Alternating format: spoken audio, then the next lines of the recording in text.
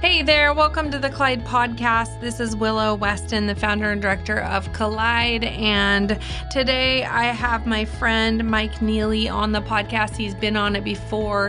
He just came out with his first and brand new book called Hearing the Heartbeat of God.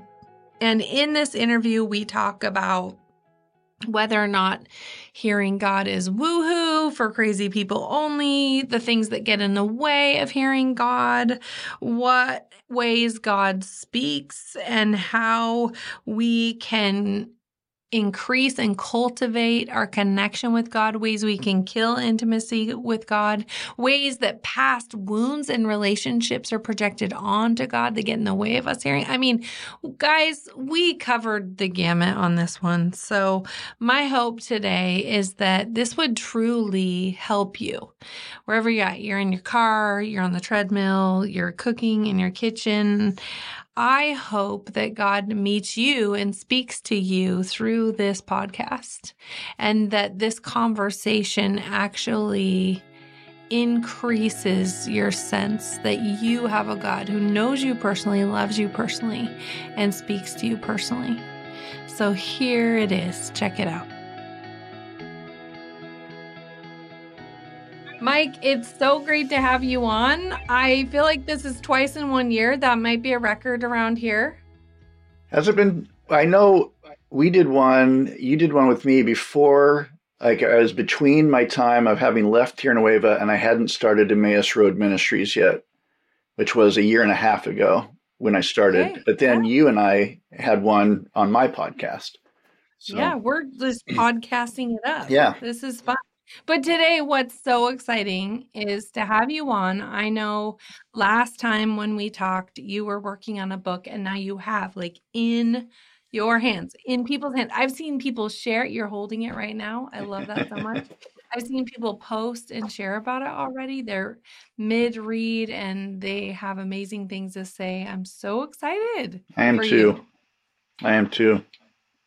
Does it feel, we were just talking offline, and I know you said, you know, you've never given birth to a baby, but what does it feel like to have worked on something so long, to have felt a leading to do something, to dream about something, then finally like hold it in your hands? It's really surreal. I mean, when the idea first came to me, and I'd like to say that, like, the Lord invited me to do this. Like the thought I had was, I love to teach on hearing God.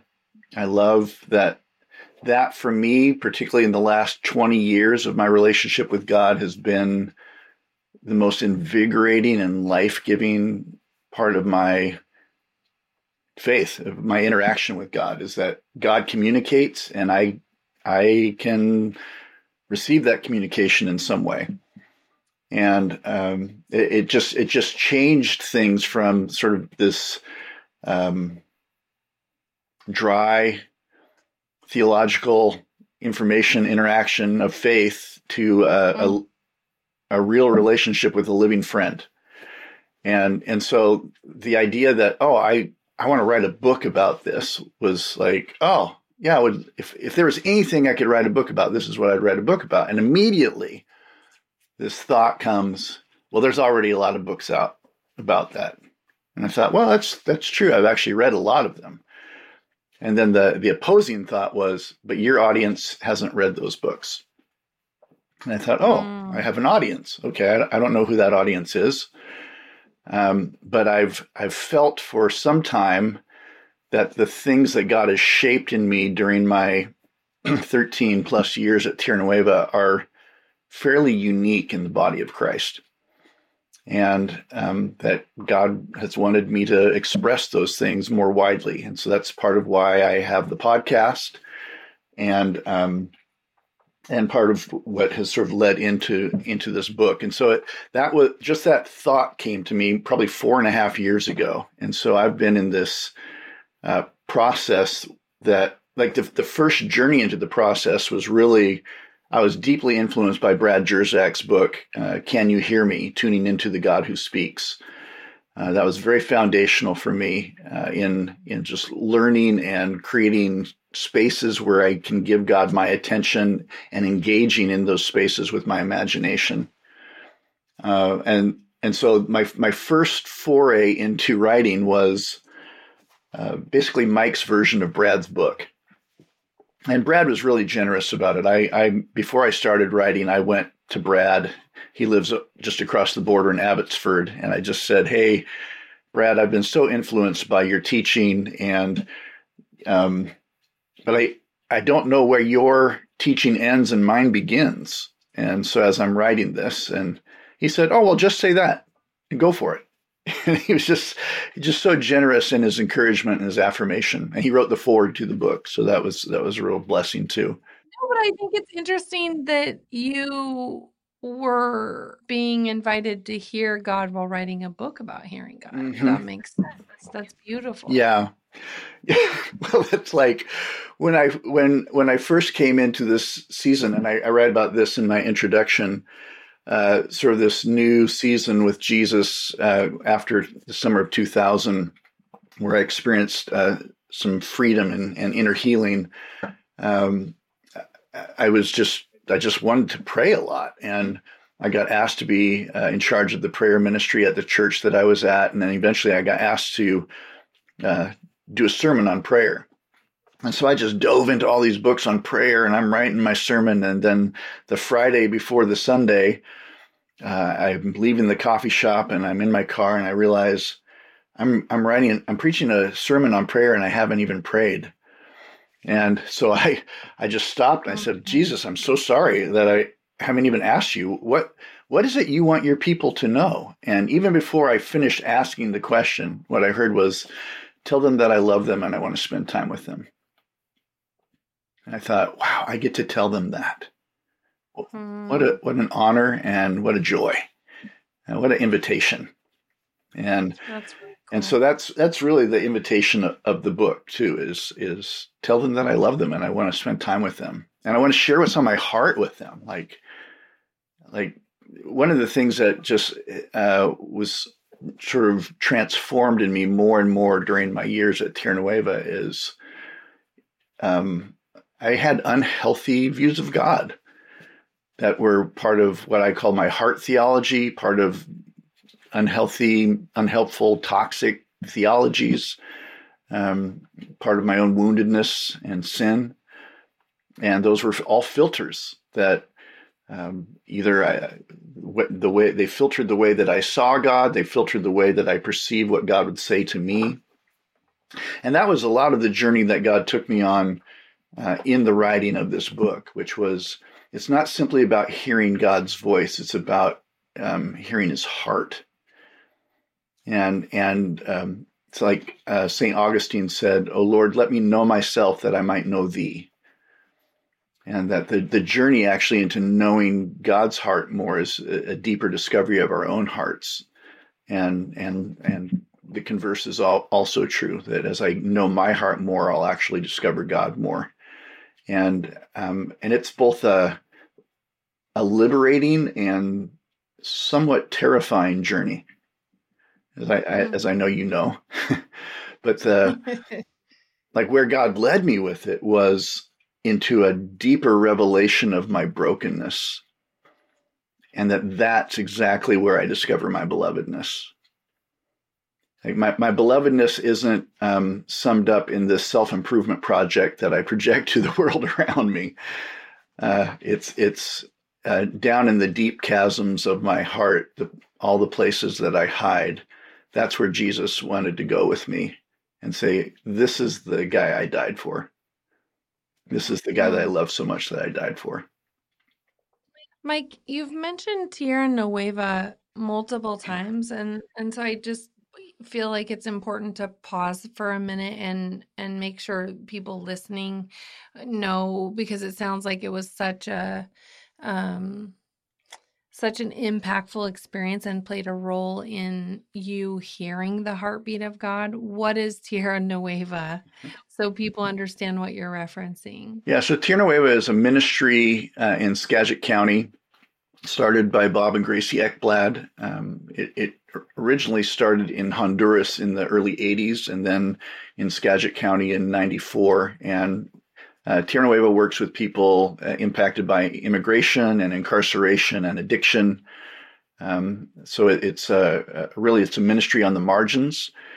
And yet it's also been very impacted by Bob and Gracie's experiences of the Holy Spirit that they had in 2004 when they went to some Holy Spirit conferences in Canada. And so it's kind of summed up in what Bob calls a theology of word, spirit, and street. So it's he's an Old Testament, has his PhD in Old Testament, and so he's a Bible scholar. He's written books on Bible studies. Probably his most profound one was his first one called Reading the Bible with the Damned, and how essential it is for us to read Scripture with people on the margins, particularly if we come from any sort of a privileged point of view. And then so the Word and then the Spirit is like Holy Spirit empowerment for healing, for deliverance, for the prophetic, for wisdom, for all the things the Holy Spirit wants to do through us. And street is that it's social justice on behalf of these particular contexts where people are marginalized. So I came out of a mainstream Presbyterian church in Seattle, on staff. We were all white, and my position there got downsized in 2007, and I was just hungry for the Holy Spirit. I was having some experiences that I thought, man, my first 20 years of my relationship with God just felt like dry obedience. And this is life that I never thought was possible in my relationship with God, of just a healing and freedom and just transformation seen in myself and through the Holy Spirit with other people. Just really exciting. And I just was like, wherever I go, I want to be able to tap into that. And it's like the Holy Spirit said, well, I have something for you, but it's outside of the box, which is where the Holy Spirit loves to go, is outside of the box. Yeah. Well, let's talk about that, because when I was thinking about interviewing you, I really thought about people on this podcast listening, and some of maybe their experiences around the idea of hearing God, around not hearing God, baggage, religious baggage and hangups we have around it. So I wanted to throw out several questions to you. And one is tied in with what you just talked about, which is that a lot of people think the idea of hearing God sounds very woohoo, like something that crazy people do. What made you convinced in your own life that it's actually very true and possible that God is not only real and alive, but that God speaks and we can experience hearing him? Well, I mean, for me, it really involved sort of inner healing prayer. In some of, like I said, the first 20 years of my faith in Jesus really felt like dry obedience, and like talking about the love of God, but not experiencing the love of God, feeling like you're doing sin management and trying to be good by your own efforts, and really not feeling sort of any sort of victory. It felt like a lot of futility, and yet, like Peter says to Jesus, where else am I going to go? You have the words of eternal life, but it kind of sucks to be here. That's my own translation. And so it was reading Neil Anderson's The Bondage Breaker, and the subtitle in The Bondage Breaker is Overcoming Irrational Thoughts, Negative Feelings, Habitual Sins. And I just checked all three of those boxes, and he really sets up all sorts of stuff in there in order to go through these prayer exercises that are at the end of the book. And So none of that is talking about hearing God at that point. He's not even explicit about the Holy Spirit. But I know that as I prayed through that stuff, like the parable of the sower in Matthew 13, where it says that some of them fell among the weeds and they grew up, but the weeds choked it off so that it didn't produce fruit. I feel like that was like a great description of my life. There was all these weeds that were choking off the fruit, and praying through all of this stuff from the bondage breaker pulled a lot of weeds out, not so that now God can do something, but so that now I can actually perceive what God is doing. There's room for me to receive it. And that just, probably the most significant shift for me that happened at that point was, prior to that, I was convinced that God was as disappointed in me as I was in myself because of my failure to overcome sin and obstacles in my life. And and that led me to not want to get very close to God. like if I think that God speaks, but I'm pretty convinced that what God is going to say is going to be condemning or shaming or criticizing, I don't really want to hear what he has to say. And so even if I believed that God spoke at that point, I didn't want to come into his presence. I was actually terrified of it. And what shifted for me was I couldn't wait to go be with Jesus. Because what I was living out of were lies that were connected to my woundedness and my sin. And once I got healing and forgiveness and some freedom around that, like I just wanted to be with Jesus. And again, there wasn't like, oh, now you're going to hear Jesus speak, but there was just a sense of, as I'm spending time with him, there's a sense of his, like, I'm not alone in the room. God's somehow here with me. These thoughts are coming to me. I started writing music. Even the idea of hearing God's voice is maybe too limiting of a way to describe it. I like to say more that God communicates in some fashion and we receive it in some fashion. So some people are very visual. They're seers. They get images and pictures, movies, visions. Some people are hearers. So they might have it might come as a thought or a word, or actually even a sense of hearing something. Some people are more intuitive and sensors, like there's not even a word or an image, but there's just a feeling or a sense about it. There's one other one that I can't remember what it is. So I find it helpful to try and take some of take it out of the box of hearing, because I think there's so many ways that God communicates. And along the way, that's when I got introduced to Brad Jerzak's book, Can You Hear Me? Tuning into the God Who Speaks. And I love Brad. He's so helpful in just sort of laying the table for us, and says, like, there's all sorts of ways that you're already hearing God, and they all count. And he starts off by saying the first one is invitation.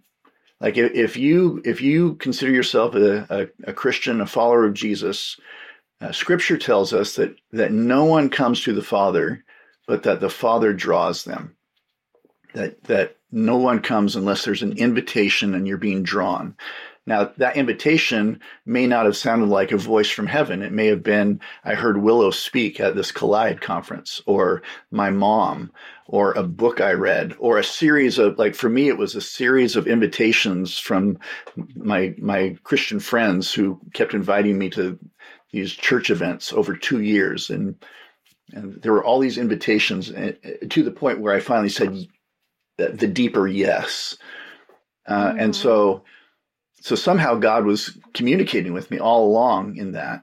But then what Brad will say, because when he uses the phrase tuning into the God who speaks, so he thinks of a radio, if anybody uses radios anymore, but you can do preset buttons on your radio. And so he says, so invitation is a preset button. We already know that God communicates through invitation. So maybe the question today is, Jesus, what's your invitation for me today? Is there something, is there a conversation you're inviting me into? Is there a relationship? Is there an action you're inviting me into? And then to pray that and to try to begin to cultivate attentiveness in some fashion to how would I know if God was answering that? And some of it is, I actually need to cultivate it.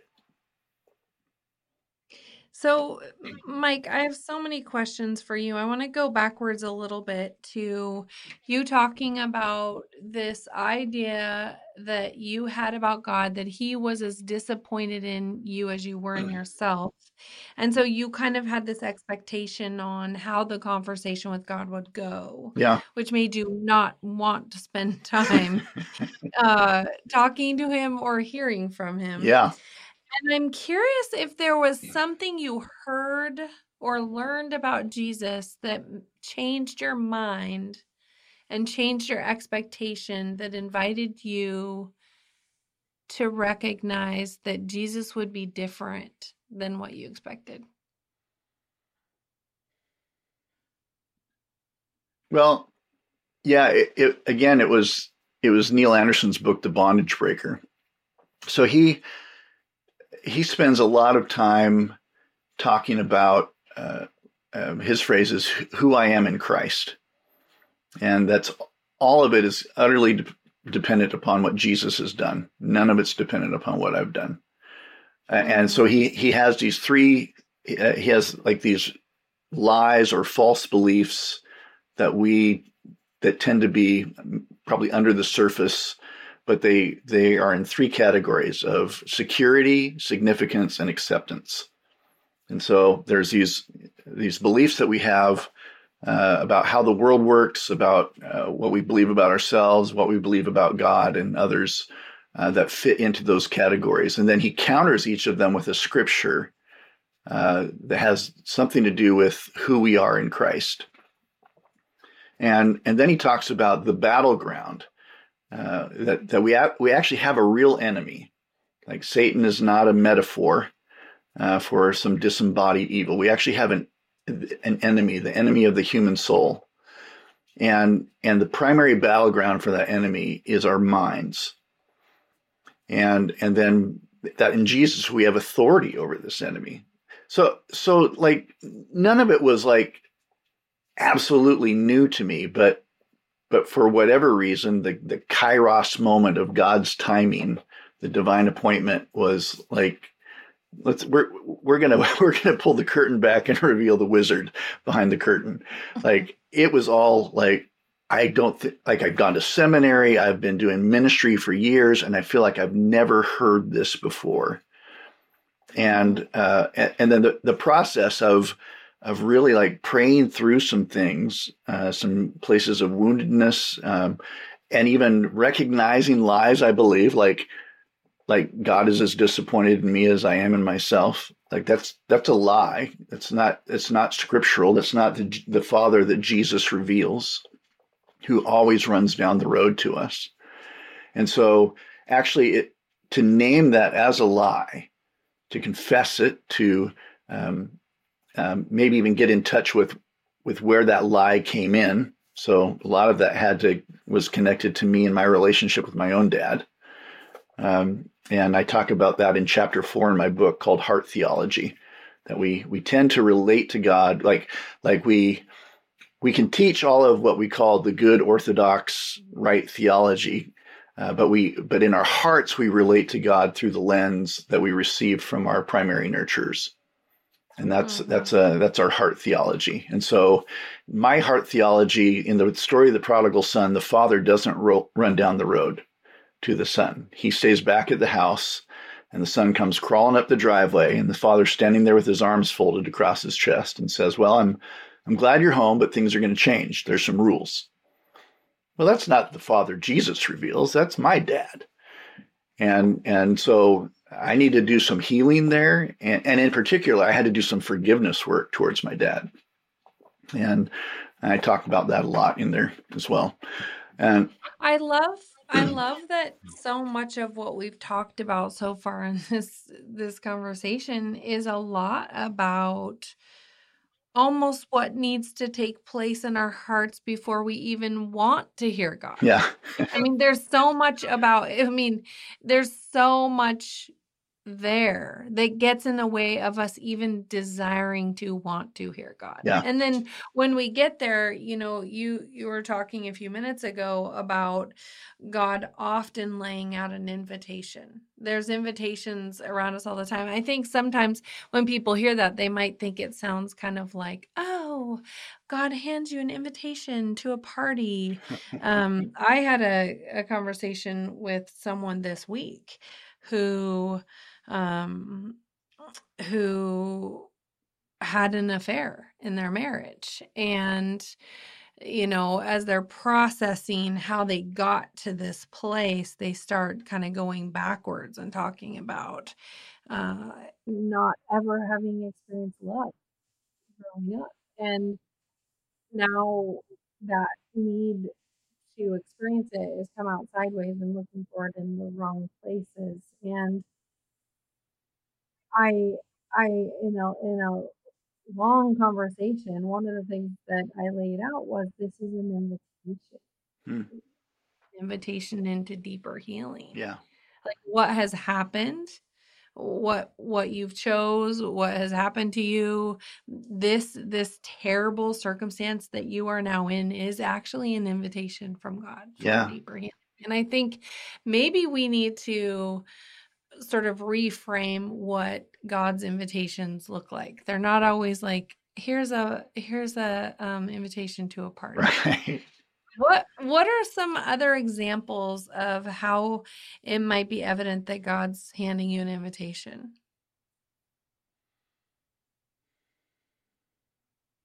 Well, one of the things that I talk about a lot in the book, and this has been a way that for the last several years, I feel like God communicates with me, is what I call name dropping, where I'll just be, and it's usually not when I'm doing something quote unquote spiritual or religious. It's not when I'm having my quiet time or when I'm worshiping, although it's often when I'm making coffee, which is a form of worship for me. But it might be just driving, and out of nowhere, a name comes to me. So I get the name Willow, and I'm like, I haven't been thinking about Willow. So that I suspect that's from the Holy Spirit. And so I will typically, so the invitation is to enter into that. So the invitation has your name on it. And I open it, and my typical approach is to just pray, Father, would you take Willow deeper in your love today? And I pray that for whoever's name comes to me. And then as I'm doing that, I'll sit with it for a while, and there may be a thought that comes up about work or about a relationship or whatever, or even a feeling like suddenly as I'm praying, like I'll feel anxiety. Okay, well, I'm not feeling anxiety today, so maybe Willow's feeling anxiety. So Lord, would you speak into that? Would you bring your peace into that place of anxiety for Willow? And most of the time, I will then text that person and just say, hey, Holy Spirit dropped your name on me today, and this is what I prayed, and let me know if there's other things that I can be praying for you. And I've found that, man, like 85, 90% of the time, like the timing of it and what I feel like God is leading me to pray is exactly what they needed at that moment. Mm-hmm. And so that's been that's what I love about the invitation is it's an invitation to partner with God. Like mm-hmm. Paul calls us co-laborers with the Spirit. And that's part of what that is. And what I love about that is like, it's not, when the Holy Spirit was poured out at Pentecost, it was for everybody. It wasn't just for ministry people and leaders. And that's, mm-hmm. and even though I'm a ministry person and a leader, what I'm hoping is that people will recognize like, this is for everybody. And you can do this anytime. This is not This is not a church-sanctioned event. This is not a program. This is you and the Holy Spirit today. And it's a living relationship with a risen friend. When women gather together, showing up authentically as they truly are, messy, broken, and beautiful, amazing things happen. This is why we're so excited about our new Collide and Converse video Bible study. This 6-week video series centers around New Testament stories of people having life-changing collisions with Jesus, taught by Collide's founder and director, Willow Weston. This Bible study is designed to be used in a group format and includes everything you need to host a group. So grab your neighbors, coworkers, sisters, or friends and dive into this study together and experience life-changing conversations. We are certain that as you gather with your group, you will collide with Jesus. For all the details, check out the link in the show notes and enter the special code ConversePodcast at checkout for 15% off the purchase of your course.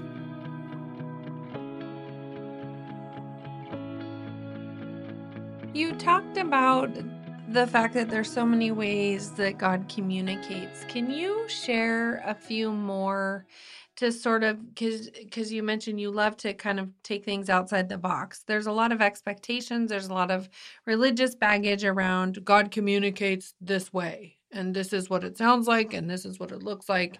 And he always uses these words. You know what I mean? Like that. I don't know. And what that tone of voice. That's my religious baggage voice, everybody. But no, for real, like, can you lay out some different ways God communicates, because that will be an invitation for us to pay attention to those. Well, I mean, one of the ones that comes to mind, just because I'm surrounded by books here, is through books and music and art, and it doesn't have to be religious stuff. It doesn't have to be Christian stuff. In fact, quite often it's not. You're listening to this music and it moves you deeply.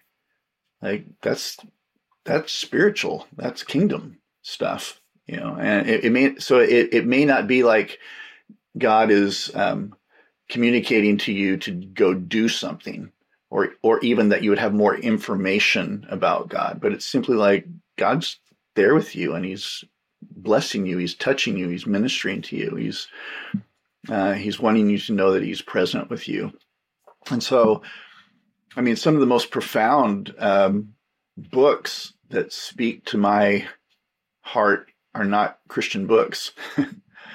There's a lot of Christian ones that are as well, but like I remember going to, I'm a big science fiction fan. My wife says, "Are you going to go watch your nerd show now?" And I say, "Yeah, I'm not ashamed of that." But so the book Dune by Frank Herbert is one that it's like the Lord of the Rings of science fiction, and it's I've read it many, many times, and they've come out with a new 2-part movie. The second half of it hasn't come out, and there's a point where the main character, Paul, is with his father, who's the Duke. And the Duke says to Paul, there comes a time when a man is called to lead.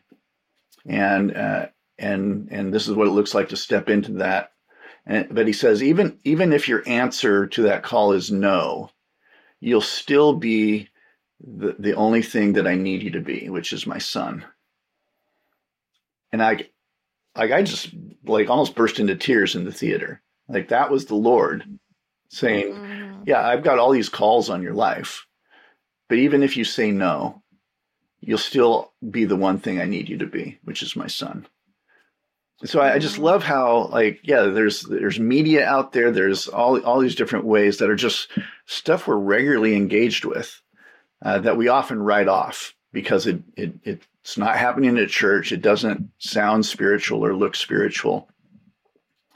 And friendship conversations. I mean, how often have you sat with a friend and they said something that you'd been thinking or that spoke into a question that you hadn't even articulated yet, I mean, we often maybe experience that when a pastor is preaching or a speaker's up front. You're like, man, did somebody give them my journal this week? Because they are like reading my mail. But that happens at coffee shops with our friends too. You're sharing something and they say this thing. And it's like, oh man, I really needed to hear that. Like, that's the Lord. And he's using your friend. So there's that. I mean, nature.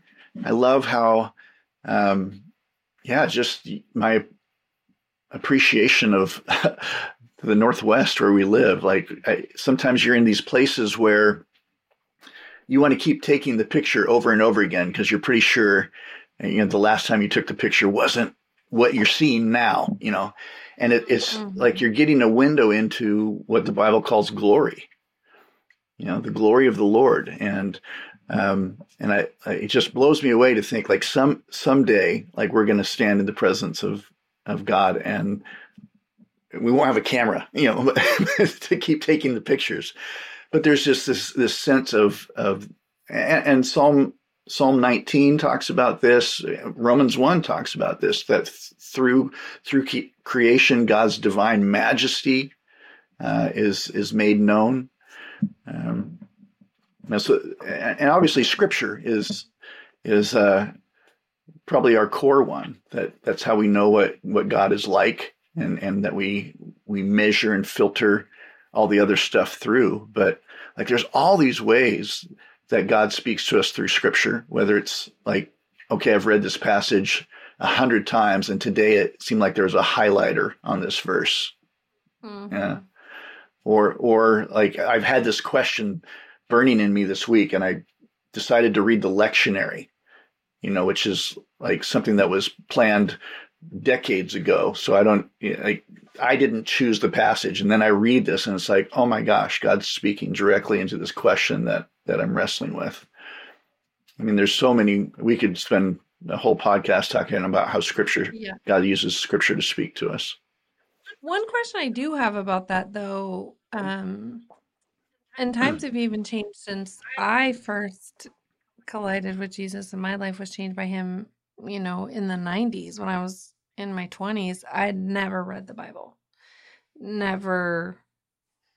I didn't know the gospel story. It blew me away. But there's so many people who have issues with it, right? Like they're sort of, in a sense, illiterate. They call themselves Christians, but it makes them feel dumb. It makes them feel bored. They've had people use it as a weapon. I could go on and on about people's issues with it, and yet it is a way that God speaks about who he is, who he's been in history with humanity. There's this sort of beautiful narrative from front to end about his love for his kids and what he would do for them. Yeah. And I'm curious what invitation you have for us to maybe reframe why it's a beautiful way to hear from God. Well, it is the human historic revelation, right? It's as you were talking before you asked that question, though, the thought that I had is, like, Scripture was always meant to be read in community. And we're not very good at community. I'm not. I'm sitting here in my basement by myself and doing ministry over Zoom. Hey, Mike, we're talking. Yes, we're talking. We are talking. We're miles apart from one another, but we're talking. But how often the word you, Y-O-U, we have a Western individualist cultural mindset. But the word you in Scripture is most often plural, and we are meant to read Scripture with people different than ourselves. That's, as I said with Bob's book, Reading the Bible with the Damned, like how critical it is for us to read Scripture with people who experience marginalization. And he says, for our mutual liberation. Like we need one another as we read Scripture. And so I think there's a lot of ways. I agree that Scripture has been weaponized and it's been used to control, and we get bored with it. And so I think there's also really creative ways, approaches like Lectio Divina, sort of the reflective reading of Scripture, or there's a Ignatian approach called imaginative contemplation, where you take a gospel passage and as you read it with your imagination, try to imagine yourself in the passage as a participant. And so there's ways, I think, in which to make it come alive. And I think it's also so important for us to do that with one another, because my hearing is not pure hearing. My interpretations are not pure. My perceptions are not. And I need other people. And we need to give each other permission. We need to be kind about it, but we need to give each other permission to say, well, I don't think that's Jesus, what you're bringing there. Let's explore that a little bit more. Yeah, no, that's awesome. I think that's a great invitation for us to be reading it in community. And what does that look like? And if we don't have it, what does it look like to step outside of ourselves and ask someone to enter in with us and read and hear God from his word together? I think that's great. I wanted to ask you, what do you believe kills intimacy with God? Fear. I think fear. I mean, that's in my own personal experience. And I think it's in 1 John, it says, perfect love casts out fear, because fear has to do with punishment. But though, I think it's like, and those who fear are not perfected in love. And the fear has to do with the fear of punishment, like that God's disappointed in me, and he's not safe. He's not good. He's not trustworthy. So that for me, and that's been a sort of a lifelong journey for me, is healing and freedom around fear. And so, and I still wrestle with it more so actually with, fear of conflict or people pleasing, that sort of thing. But yeah, I think, whatever we're afraid of with God is going to be an obstacle. God can deal with our obstacles, and he wants to, because he wants to remove those things so that we can come close to him. What does silence say about God when we want to hear God, but we feel like he's silent? Well, I think there's a lot of silence. And I think we need, Rich Viotis in his book, The Deeply Formed Light, says we need to befriend silence in terms of our prayer life.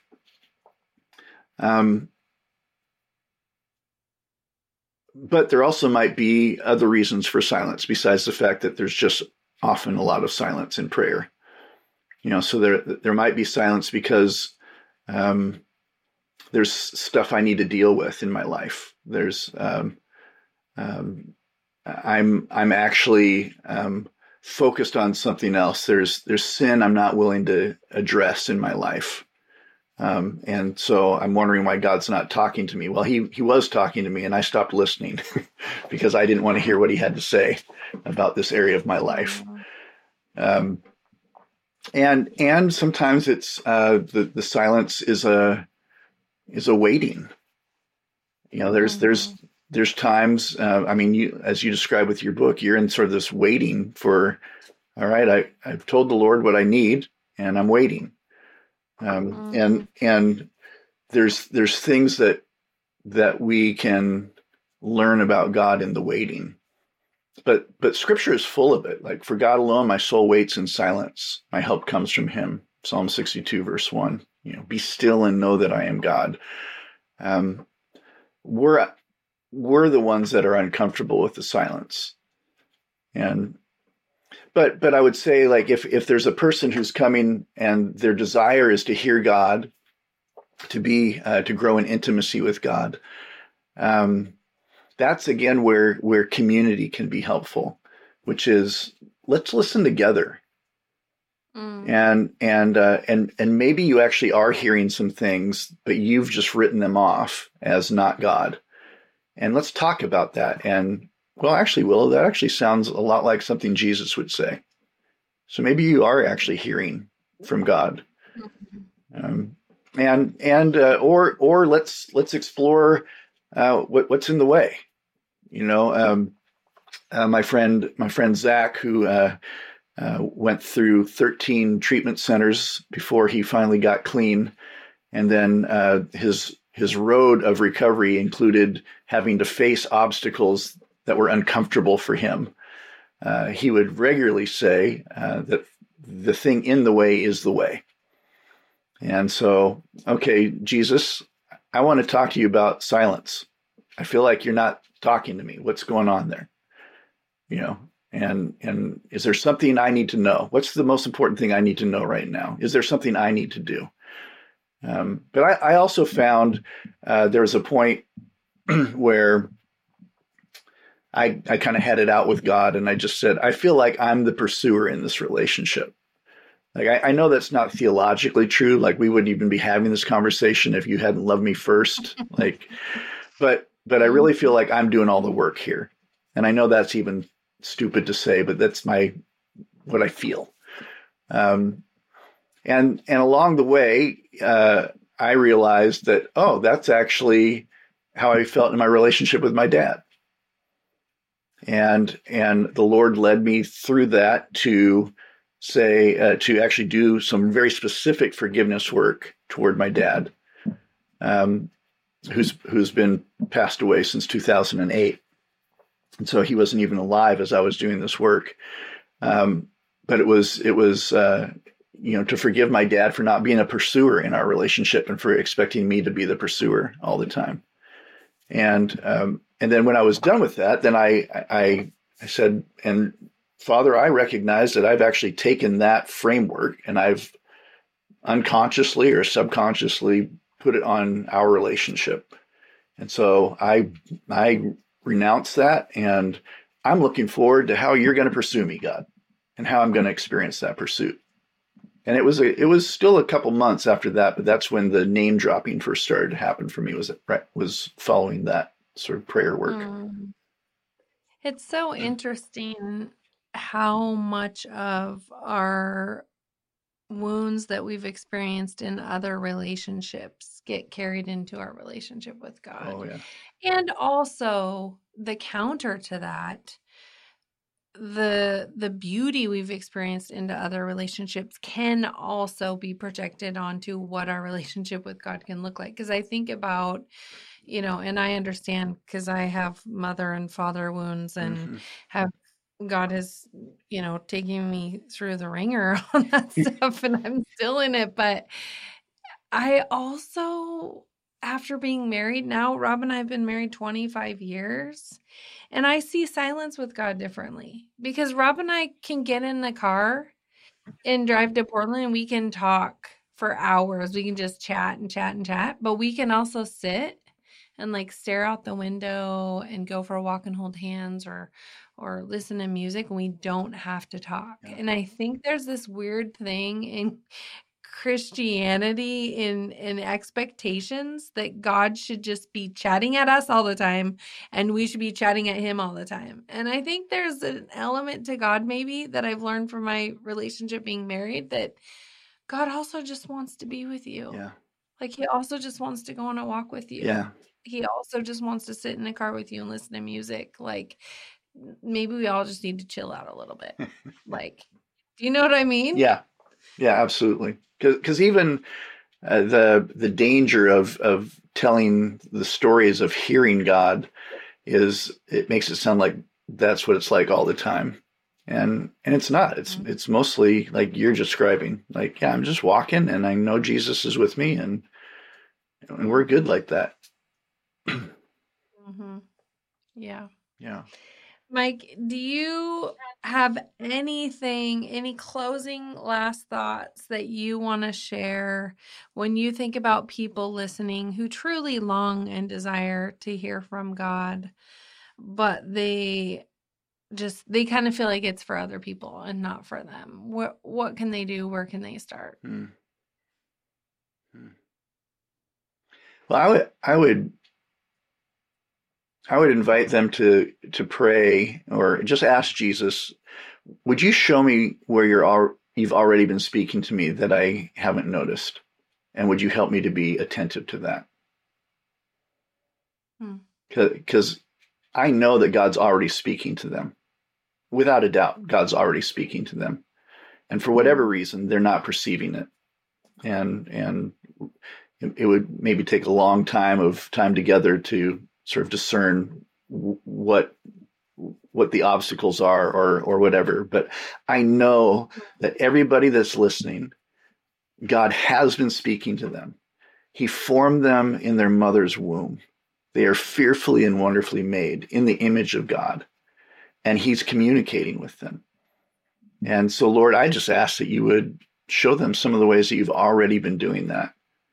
Help them and help them to become aware of that, and then give thanks. Oh, thank you, God. I didn't realize that was you. I love that so much. And for those of you listening, I truly hope that you pray that prayer. Help me to be attentive to what you're already saying. We'd love to hear the stories. If you end up getting a sense of what he's saying, about that if you want to write in at our info email. You can check that out at wecollide.net. But Mike, I know people are going to want to get this book. How can they do it? Well, it's available on Amazon. Hearing the Heartbeat of God is the name. And I guess my author's name is Michael Neelley, even though I just go by Mike. It looked better on the cover to say Michael than Mike. But I go by Mike. Yeah, so it's all available on Amazon. It's actually under Bob Ekblad's People's Seminary Press, but it's functionally self-publishing through Amazon. Awesome. Yeah. Well, thank you, Mr. Michael Neelley, for being on the podcast and helping us to better hear the heartbeat of God. Thanks, Willow. It's been good to be here. Friend, I hope you enjoyed that conversation. I know that I did. I love that God lays out invitations for us through so many different ways. And all we have to do is begin to pay attention, to look up, to be attentive. And I love that prayer that Mike gave us at the end to ask God how he might already be speaking to us and we didn't perceive it. What a beautiful prayer and a brave prayer. And I can't wait to hear stories from you guys that you hear God even answer that prayer. If that happens for you, I hope you email in to Collide at info@wecollide.net because I want to hear about it. I love God's stories. I love hearing how God speaks and moves and meets us. And I know that he is waving at you. He's around every corner. He's journeying with you. He is in the car with you. And sometimes he just wants to hang out. He wants to be with you. Sometimes he wants to encourage you. Sometimes he wants to exhort you. Sometimes he wants to shape you and refine you. Sometimes he just wants you to know that he loves you with a mad, fierce, unconditional love. So friend, keep colliding and running into him. He will speak.